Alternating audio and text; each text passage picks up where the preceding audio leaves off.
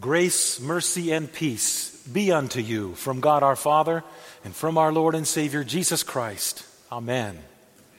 Dear brothers and sisters in Christ, the text for this morning comes from St. John's Revelation. You may be seated.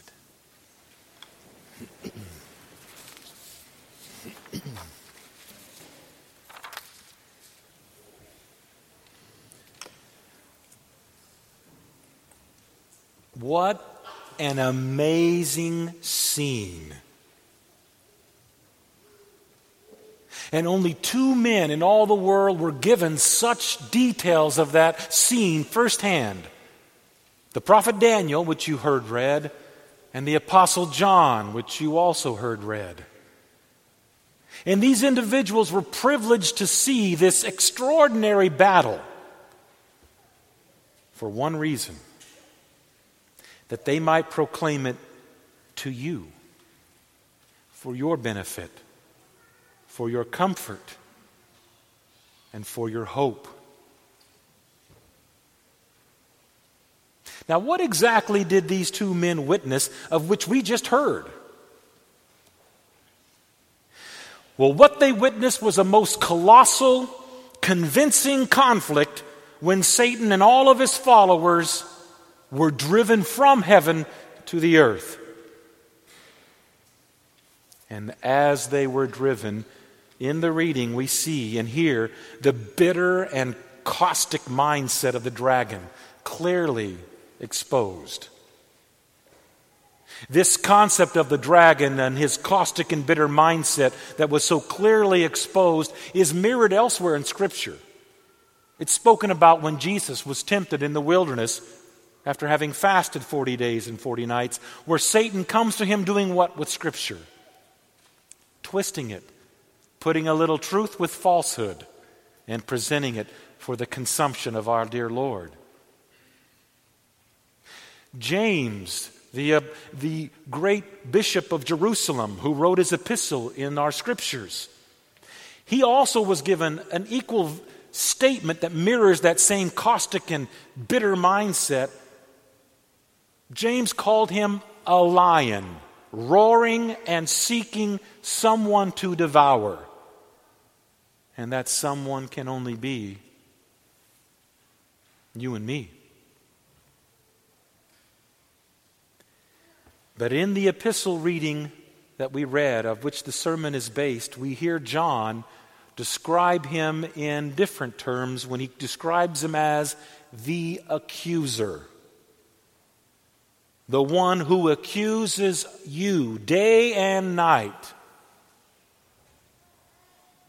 and accuses you with some truth, and accuses you with some falsehood. Mixing these 2 things together in a very lofty potion of poison for you to drink. This mixture of truth about you and falsehood about you and God. His intent, the accuser, the great serpent, the dragon, the evil one, the beast, whatever you wish to call him, and all the names that Scripture has called him, comes not to destroy your body. Your and my body is being destroyed each day by what? Sin. Hair falls out, skin dies. Our body is being destroyed daily. And those of you who have been around for a while can testify to how our bodies are being destroyed daily by sin. But it is your soul that the evil one wishes to attack. Because it's there that he wishes to bring to your memory, in living technicolor, all of your hidden foibles.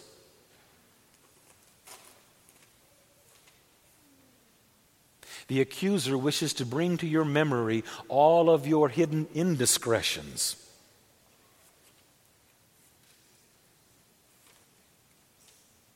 The accuser desires to bring to your recollection all the times when you misused God's grace.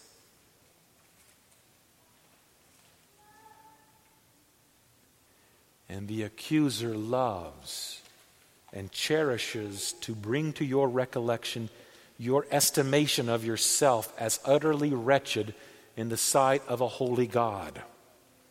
Wanting you to listen to your own knowledge and reason, wanting you to hearken to your own emotions, and not listen to Jesus' declaration of you, where he calls you his righteous child because you believe in his blood shed for you.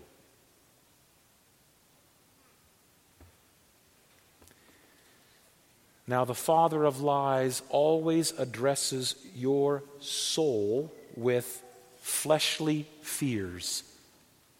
Your soul can resist them. But you know what you struggle with and I struggle with? It's not our soul, it's with our flesh. That's where our fears reside, do they not? That's where our indiscretions rage wildly.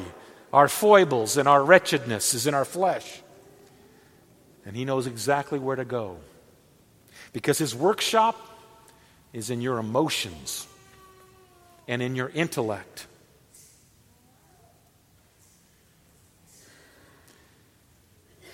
His name was Andy. Brilliant theologian and pastor. He's now in glory and has been for several years. He translated Luther's Small Catechism from English into the Malay language. Malay being the language most prominent on all the islands of Malaysia. And though he was brilliant intellectually, he struggled with Satan. He would show up at his pastor's house at all different times, knocking on the door and asking his pastor again, tell me that I'm all right. Tell me that Jesus died for me. Tell me because I'm fearful, I'm questioning, I'm wondering. Brothers and sisters, that's Satan. And he loves to play. Horrible and sick play is his desire, but he loves to play. Now that's a dramatic example. A less dramatic example is a man named David. Served our nation faithfully in the Vietnam War. Was there before we were actually supposed to be there. And had to kill people and defend himself. And he lived with those horrors of what he had seen by his own hand. And he would ask, I was only doing what I was supposed to do. I was only doing something to protect my buddy. Why is it that I'm still struggling with this? And though you and I can try to patently explain it to him that it was all done in the name of our nation, it was all done in defense of these people, we can explain it to Andy. Don't you know, Andy, you have read and have researched the scriptures more than any of us. Why are you struggling with this? And yet I think every one of you know what it's like to struggle with Satan, just like I know what it's like to struggle with Satan.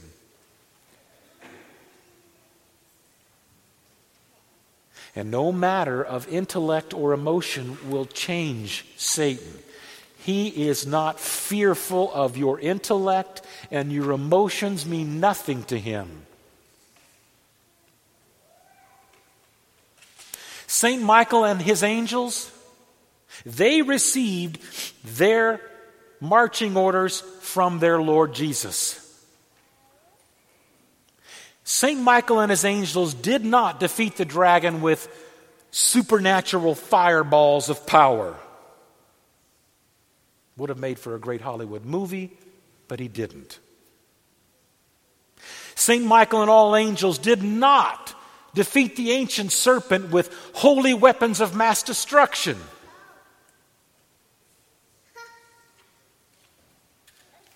In fact, it's in the epistle of St. Jude where Michael trumps the ancient serpent with this one short 4-word phrase. The Lord rebuke you. Read it. It's there. Michael and the angels did not do this with anything other than the Lord's word.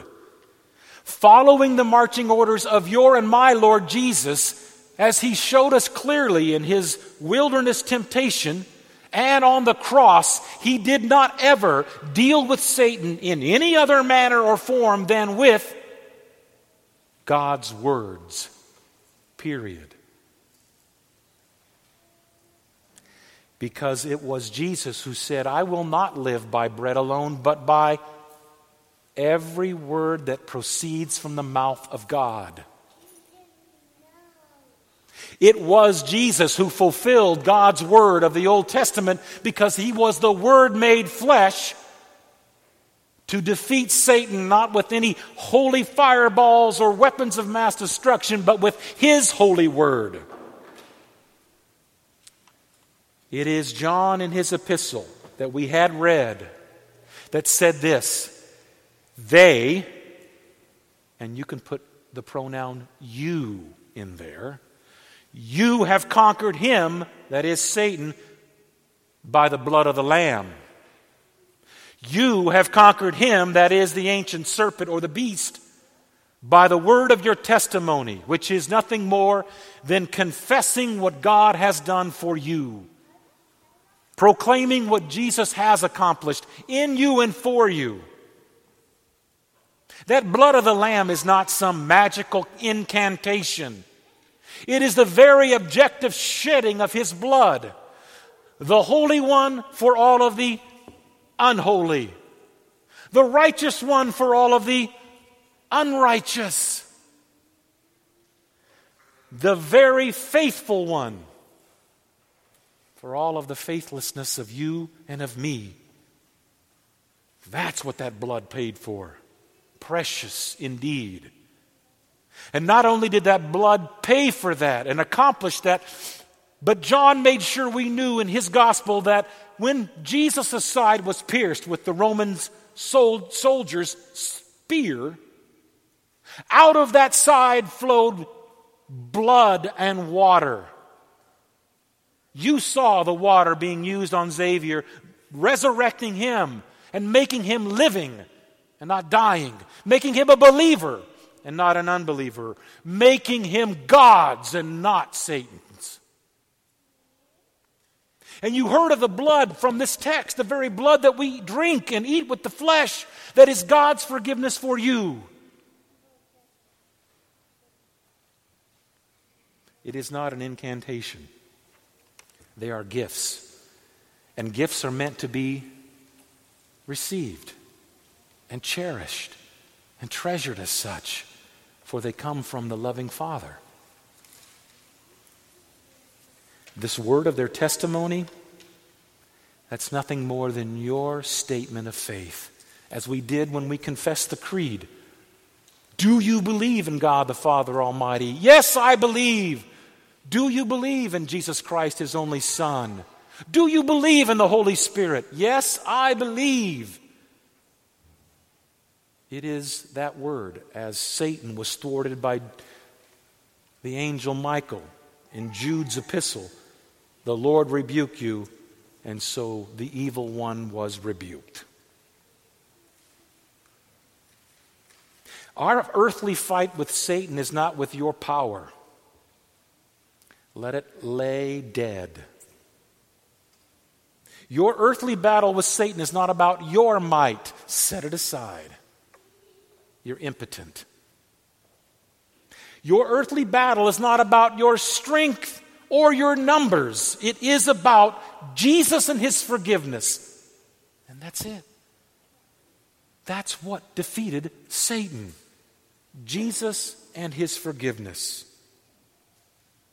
And you know what?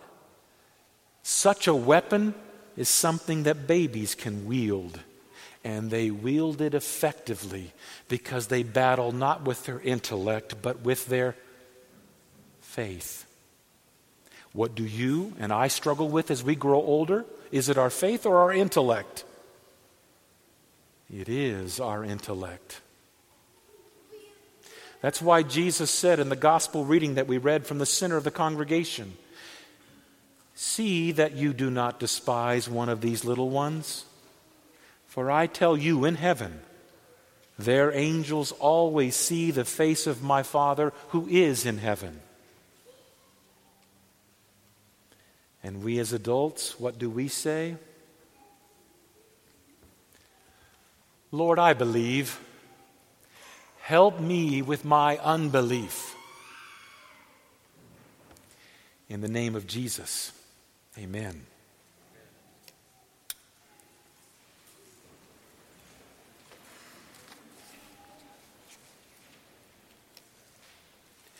The peace of God, which passes all understanding, keep your hearts and your minds on Christ Jesus to life everlasting. Amen.